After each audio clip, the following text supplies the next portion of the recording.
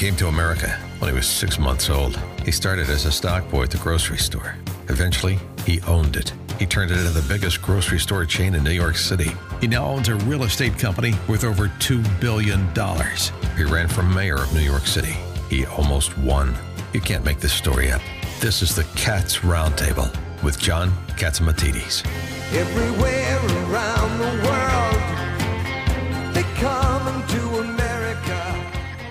Good morning, New York. This is the Cats Roundtable. John Catsimatidis here Sunday morning. One great show for you today. Again, we have Governor David Paterson, Congressman Peter King, Bert Flickinger on our prices coming down in the food industry. Senator Alphonse D'Amato, Arthur Piccolo, he is mad as heck at the Thanksgiving Day parade. They won't put the bull in there from Wall Street. Let's start off with Mike Stoller talking about the real estate industry.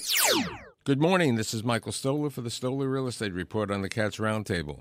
This morning I have one of New York City's leading investment sales brokers, advisors, Shimon Shakori, who is the president and CEO of Ariel Property Advisors. Thanks for being here today.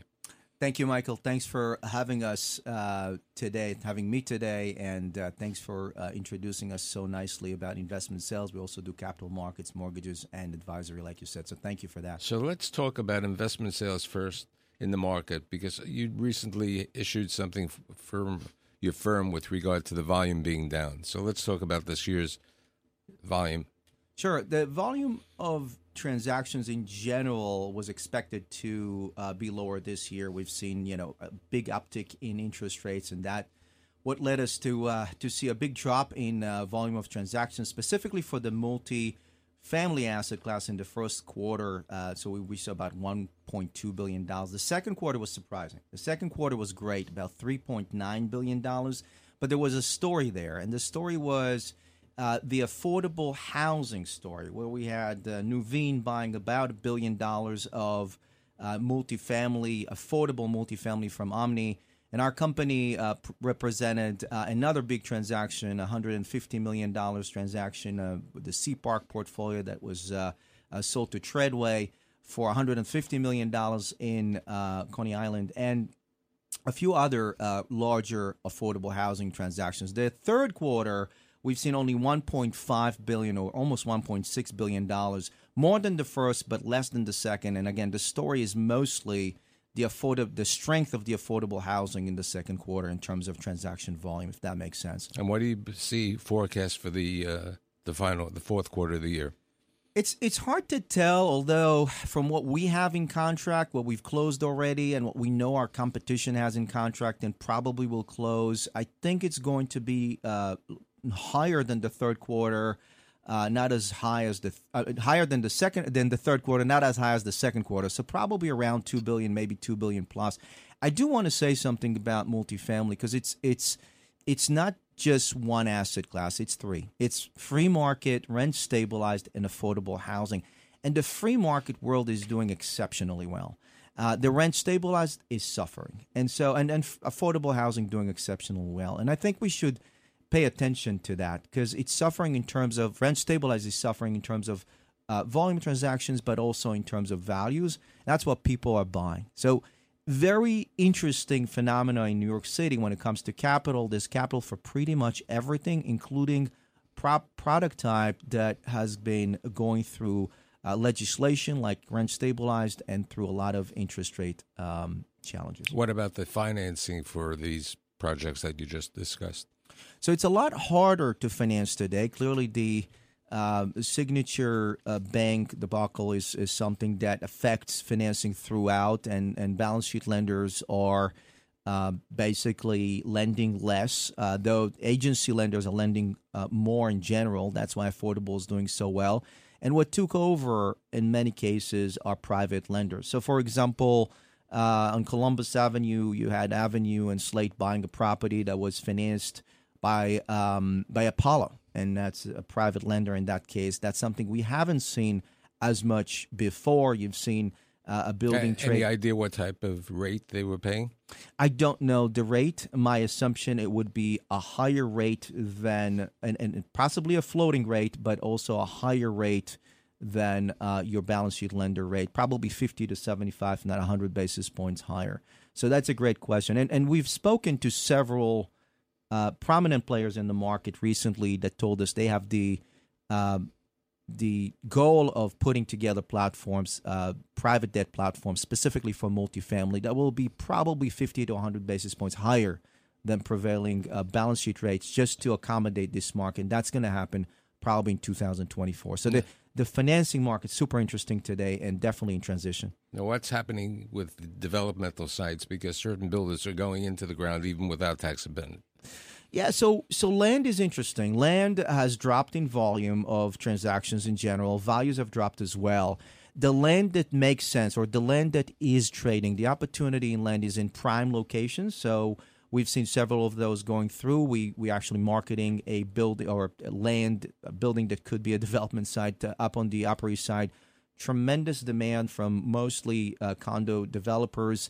If you have land that has already the entitled 421A, that's doing well. That's mostly in the Gowanus and mostly because of the executive order that the governor gave. We just sold a $30 million deal there with an entitlement for 421A. Sean Kelly did that.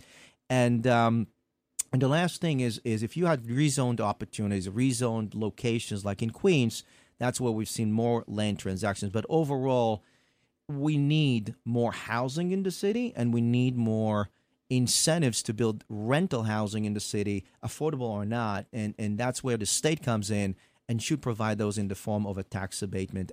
It's gone for a long time now, and it's hurting our inventory. We only have 11,000 units in the pipeline for 2023, maybe even less. We need about 50,000 units a year in order to catch up with demand. Otherwise, again, the prices of rents are going to keep increasing. So I'd like to thank you for being here, providing us with lots of information, and look forward to seeing you again on the Stoller Report. Thank you, Michael. Appreciate it.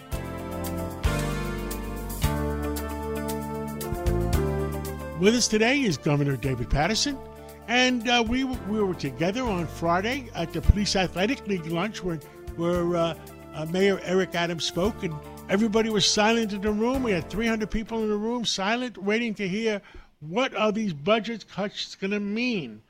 And Governor Paterson, everybody in that room is concerned. There's more crime than ever before in the city. And there's crime even in our neighborhoods where you live in the Upper East Side. I live in the Upper East Side. They smashed up the CVS store on 84th Street the other day.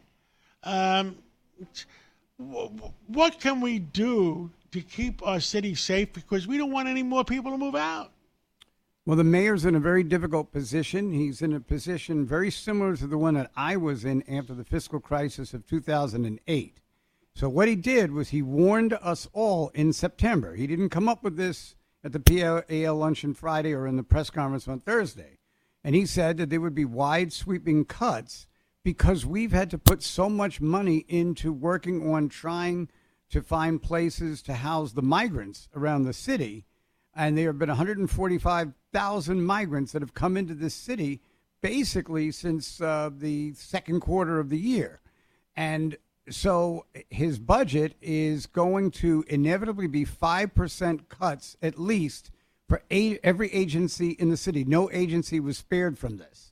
Now, the 19 members of what's called the Progressive Caucus, which are the very concerned members of the Democratic Party, all of them who did not have to run for election this year. In other words, they their terms were not up. They have vowed to fight this, and they call these cuts unnecessary, dangerous, and destructive. And maybe in some respects they're on the right track, but here's the issue. If you want to spare the cuts to particular agencies, it's just like your family budget. If you don't want to spend money on a particular, if you want to reduce the amount of money you're spending in a particular area, you're going to have to take the money from a different pot. And that's the classic problem that legislators have always had when it comes to budget negotiation, whether it's the city council, the state, or even the House of Representatives and the Senate of the United States. And so what's going to happen basically is the only way that Adams can affect these cuts is to go to some of the major agencies. And the Department of Education is going to be cut by $500 million. That's going to pretty much wipe out the pre-K programs, and it's also going to wipe out the Summer Rising program, which finds recreational activities for young people during the summer where they otherwise would have been in school. And that is really going to be a challenge for private organizations like the PAL that you chair, John, to try to fill in the gap when the city pulls the money out of there. It's a very dangerous situation, and it is, but it is serious. And some people are kind of implying that the reason is that the mayor hired for-profit organizations to help try to place the migrants. He did. And it does cost a lot of money, but that money pales in comparison to the amount of money that's being cut in this particular budget. It's a tough thing to do. You have to stand there and look the public in the eye and tell them we'll get through this, but the road ahead is going to be pretty bumpy, and that's where we stand. Governor, I mean, if you or me were mayor, the first thing I would say, all the people not showing up for work Monday through Friday, why are we paying them? Well, that would be one way that you could cut the budget by guaranteeing mandatory attendance. And when people don't show up, they would lose their jobs, because we are, a year and a half at least away from the pandemic now. People should be able to come to work. But yeah, I mean, and that's crap. And in Washington, Governor, I understand 80% of the federal offices are empty. That's another problem. I know somebody who works for one of the agencies in Washington. As far as I'm concerned, this person lives in New York right now and only goes down there for meetings. That can't happen, particularly here in New York, with this kind of a crisis befalling us. And for those who, regret what is happening and say that they want to fight it, I invite them to go ahead and fight it. But they've got to fill in the money that would be lost. And you can't just always tax the rich. And the mayor did say that he wasn't going to tax anybody. Well, I'm just concerned that more people will leave New York if they cut. The rumor was they're going to cut 5,000 police officers. Either cut 5,000 police officers or not hire to make up for the ones that left already. Well, this is really very sad. They're not going to cut or in any way defund the police, but they're going to have a moratorium on hiring, which inevitably is going to mean that there aren't enough police officers to sustain the need for their presence. It's another area where the mayor begrudgingly gave in. Believe me, John, Mayor Adams did not want to cut the police department at all. He was forced into it because he's going to have to negotiate with these city council members who are very much against seeing the police, appear to be getting preferential treatment against the other agencies. So that's why he didn't do it.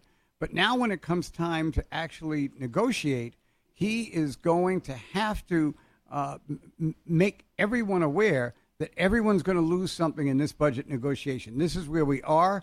That's where we were in 2008. At the time, you wouldn't believe the things they said about me. Now I go to these lunches and they ask me, when am I coming back? But the reason is because I think in the midst of crisis, people are very concerned and they're very irreverent about their leadership. But when they actually end, they remember who stood up and who didn't. Governor, the other additional thing, I think the budget last year, if I remember correctly, was like $98 billion, and this year it's like $110 billion. Can't they just go back to last year's budget?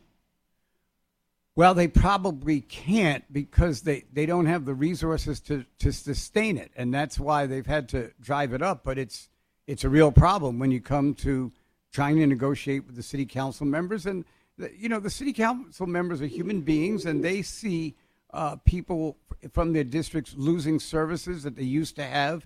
What are they going to do about all the children that are not going to have some of the help from the Rising Summer program that I talked about before? And it's laudable that they have that sensitivity.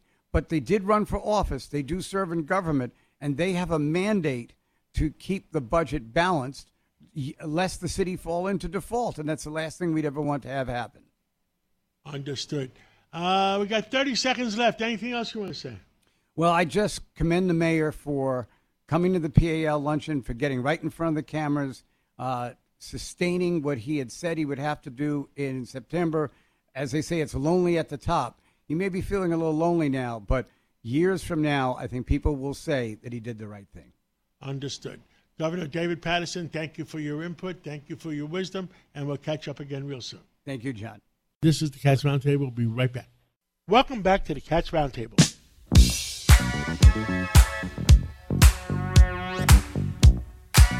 With us today is Congressman Peter King, and he has some sleepless nights about what things are going on in our city, our state, our country, and in Washington.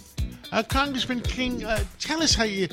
I know you've been very upset lately about things that are going on. Tell us about it.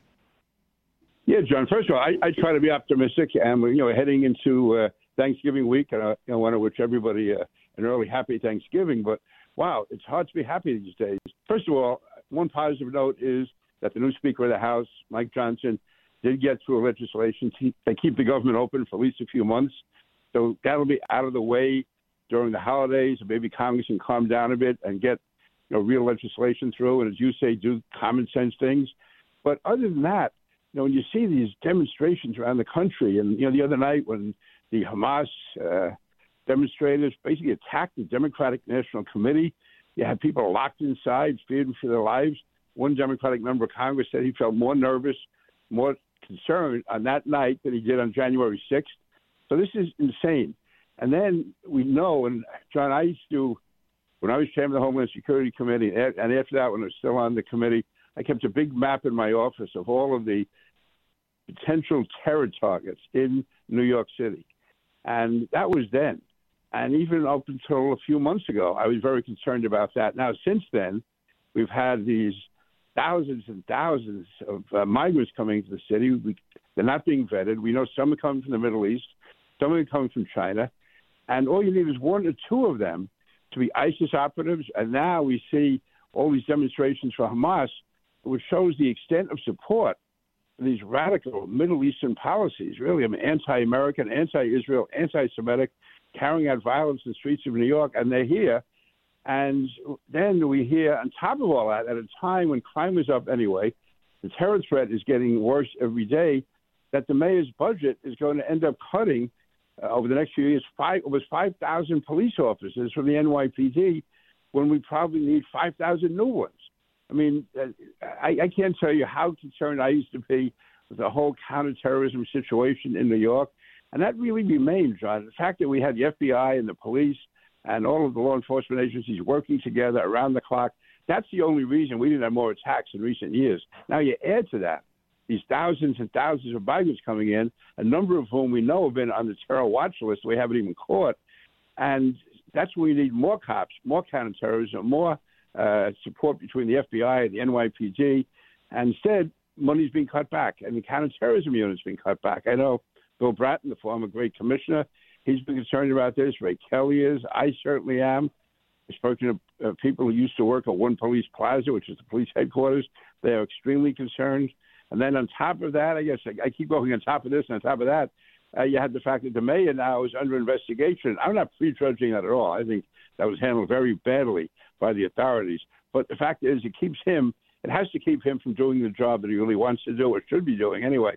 So with all of that, John, yeah, I'm concerned. And maybe the only beacon of light we get is listening to your radio show at 5 o'clock, where we basically call on people and demand people just do some common sense. We can argue out the details, but let's get the job done. I think there is nobody that could argue with you on that. And I think we have to wait and see what he has in mind. And don't forget, the last time we had a problem like that, I think the governor took charge. What year was that? Do you remember that far back?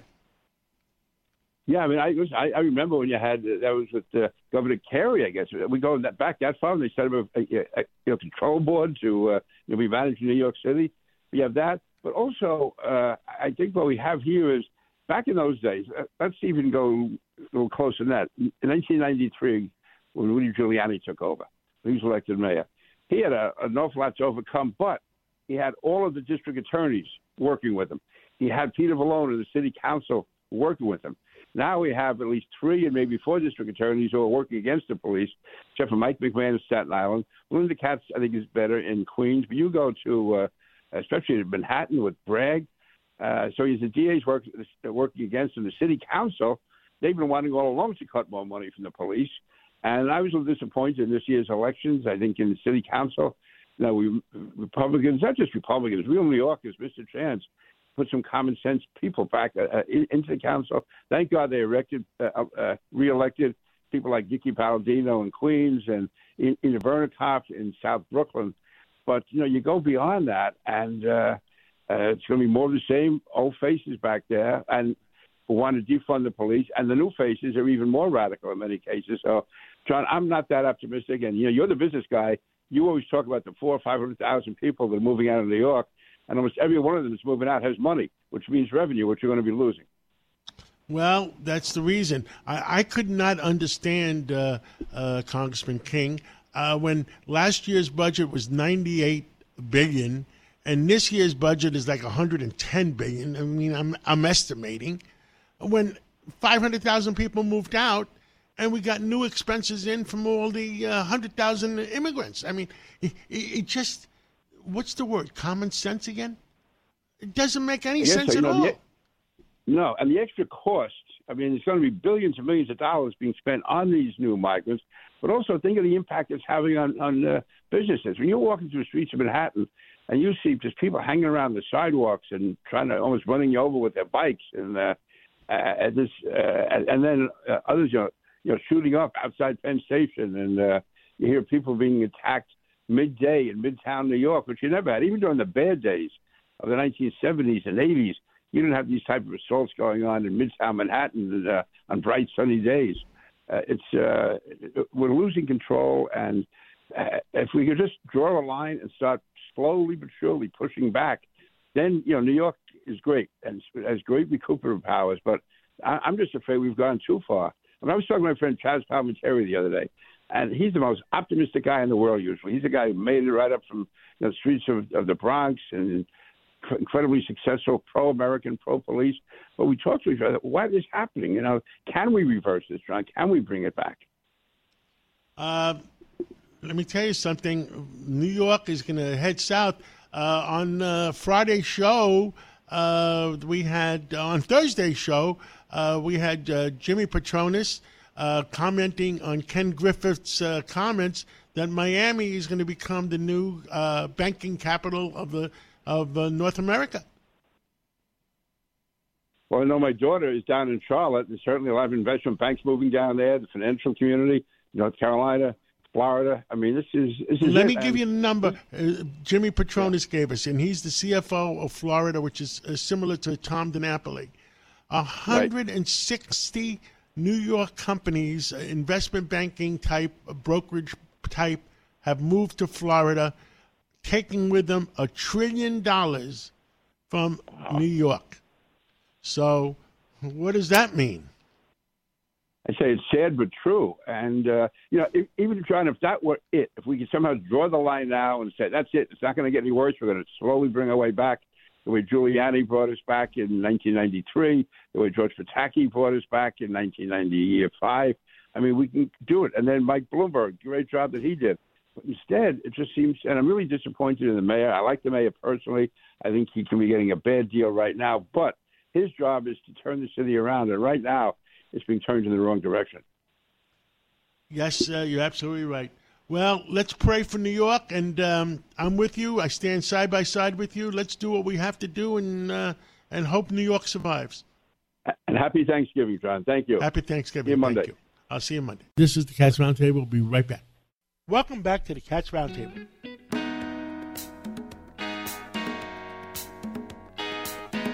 With us today is Bert Flickinger, and he is one of the country's leading economists and consumer advocates, and he knows what the heck is going on in inflation in the food industry. Walmart came out with some revelations on their with their spokesman the other day, and I figure I'd get an analysis from Bert Flickinger.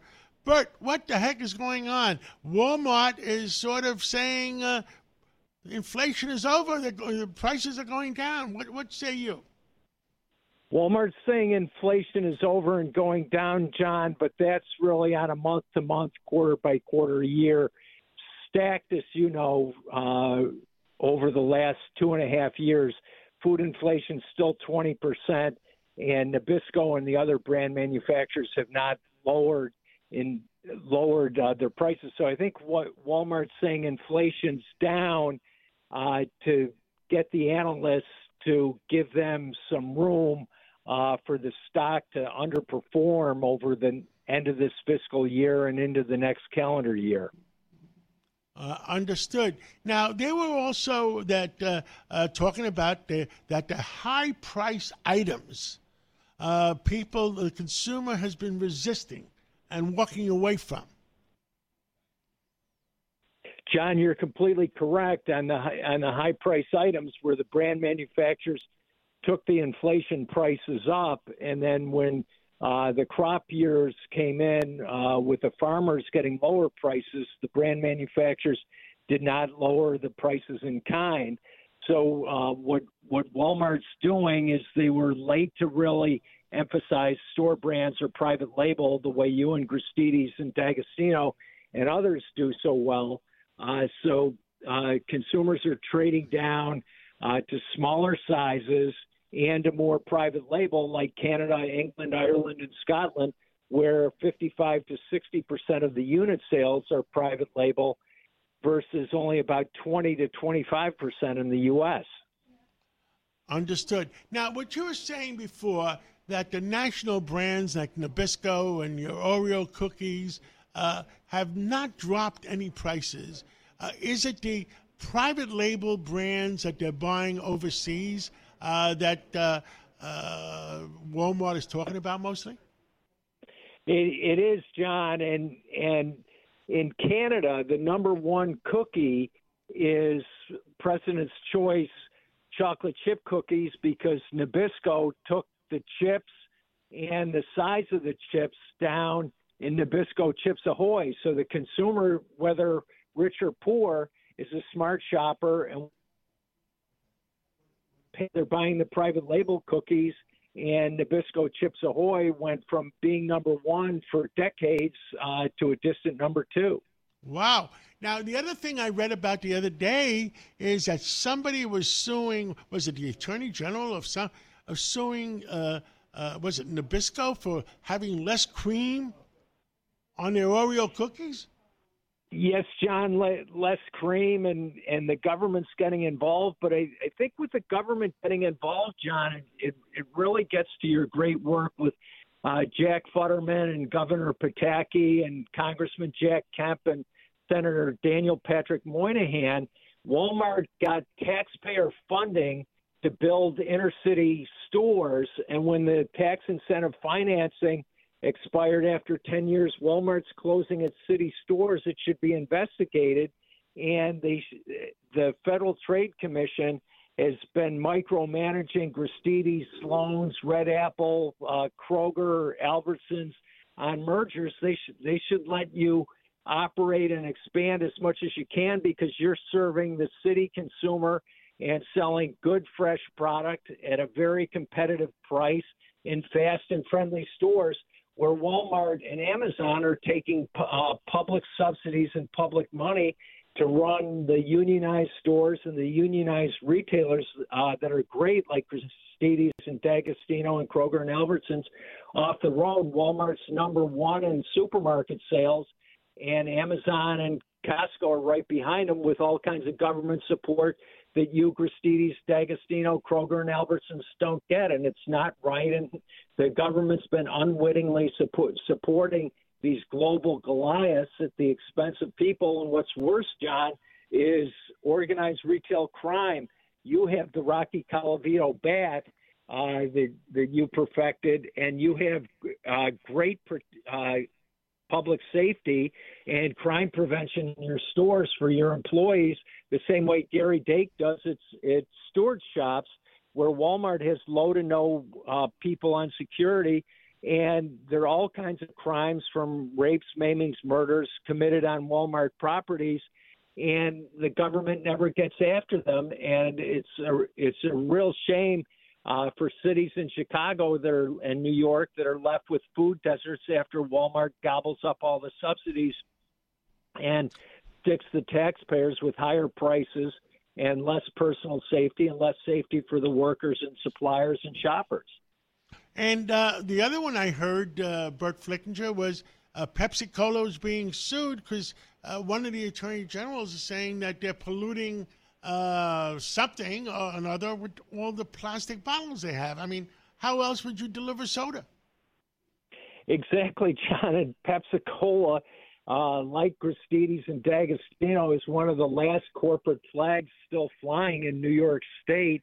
And so the attorney general's suing to put their biggest employers to send the half of Pepsi that's not headquartered in Texas with its sister company, Frito-Lay, to leave Westchester County in New York and move to Texas, so more jobs and more taxpayer dollars. And I'm sure it's well-intentioned, but really regrettable consequences economically, financially, and particularly for the poor people of New York State that need what Pepsi does, and Gristedes and D'Agostino and Morton Williams and the other New York headquartered companies do, like Stewart's, to keep the economy going, keep hiring jobs, and keep the prices low at a time when inflation's been the worst in retail and recorded history. Bert Flickinger, we have 30 seconds left. What do you want to tell all consumers? Tell all consumers, John, that Kroger, Albertsons, like Gristedes, like D'Agostino, should be allowed to merge without Federal Trade Commission interference. And the Federal Trade Commission should continue to investigate Amazon and start investigating Walmart for the first time in 60 years to establish a level competitive playing field. And that'll make places safer to shop and more affordable and better, instead of wiping out stores, jobs, and 50 of the top 150 retailers that Walmart's been a catalyst or a key contributor in wiping out across America. Thank you, Bert Flickinger. We'll catch up again real soon, and keep your eyes open and keep reporting to the American people what the heck is going on. Thank you so much. And thank you, John, for your Katzmatidis Common Sense Solutions. Always right on, and you'll save the country with your Katzmatidis Common Sense Solutions. Thank you so much. With us today is Senator Alphonse D'Amato, one of the best senators New York ever had, and defended New York to the end. Senator D'Amato, what's on your mind today? Well, look, I'm glad that the president met with the Chinese president because it's not good to have no communications, and basically we had little, if any, no direct between the heads of state. That's not good. That's not good because China is a power, and believe it or not, a very aggressive power. She wants to control manufacturing. She wants to control products.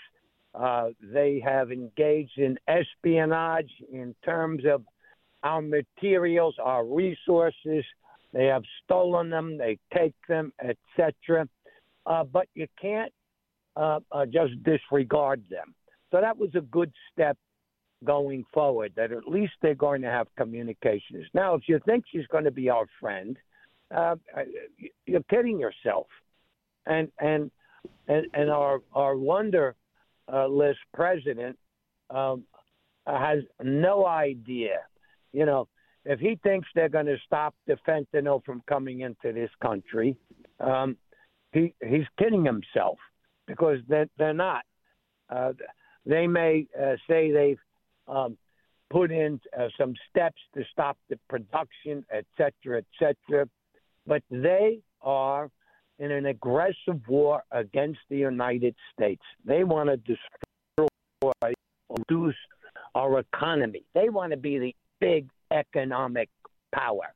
And right now, they're having trouble. So this is an opportunity for the United States to use its creativity, its inventiveness, its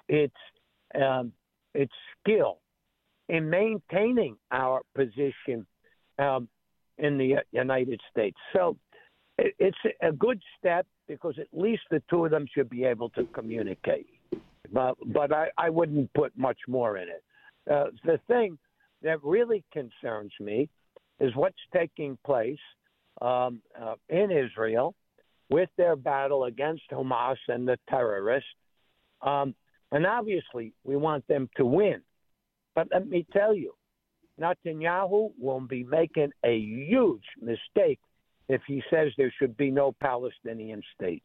He will absolutely incur the wrath of all of the Arabic states, some who may not love Israel but are not out to destroy it. But they've got to take a position that there will be a Palestinian state. They guarantee that.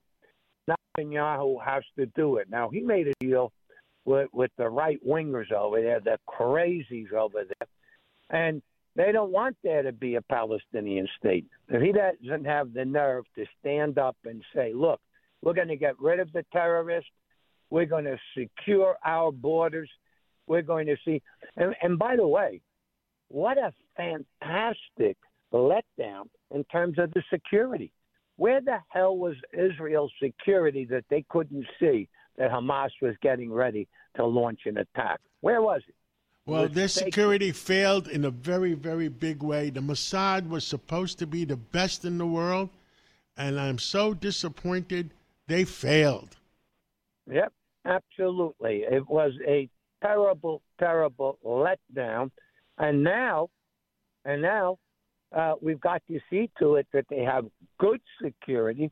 And I have to tell you, make no mistake about it, the country that is supporting this aggressive action is the one and only Iran. And we have been subsidizing Iran. Make no mistake about it. It goes back to Barack Obama and his special envoy there. Senator, it's our money. Yeah. It's the American money that's funding Iran to declare war on Israel. I mean, you can't make it up. Well, I have to tell you, and what I will say, some people will say you shouldn't be doing it or saying it. We've got to give Israel the green light to knock out Iran's nuclear capabilities. Don't let her go totally nuclear. Knock them out. Knock them out now, because she's not going to stop. And that may send a warning, and we got to back them up. Iran is our enemy. Iran is the enemy of any. She wants there to be a Middle East conflagration, and she wants to take over the whole area. Israel is our only defense as it relates to Iran, because we don't have the chutzpah, the nerve. I don't want to say the balls, but I will. And the balls to go after Iran and knock out her nuclear capability. She is a threat to mankind and to peace. And so we got to give the green light to Israel to do it and back her out. Knock out that nuclear capability, and we'll make that whole region a lot safer. Iran was a civilized country with the Persians when the Shah was there. What went wrong? I mean, the mullahs that are pushing the button and paying off Hamas, they're the guilty parties, and they are the Osama bin Ladens of 2023. Absolutely, they are, and that's why you got to take out their nuclear capabilities.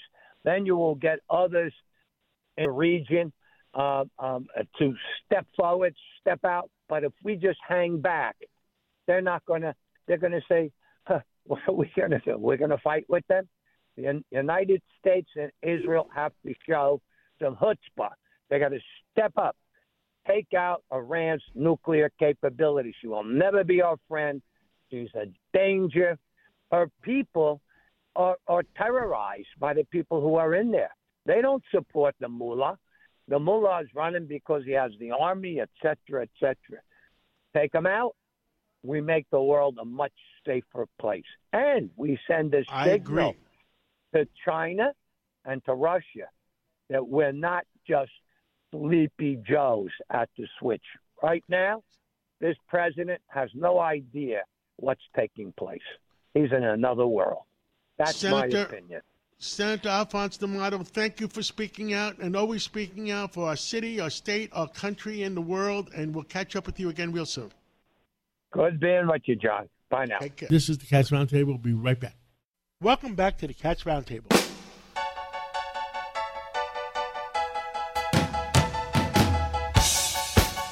With us today is Arthur Piccolo, and he's the chairman of the Bowling Green Association.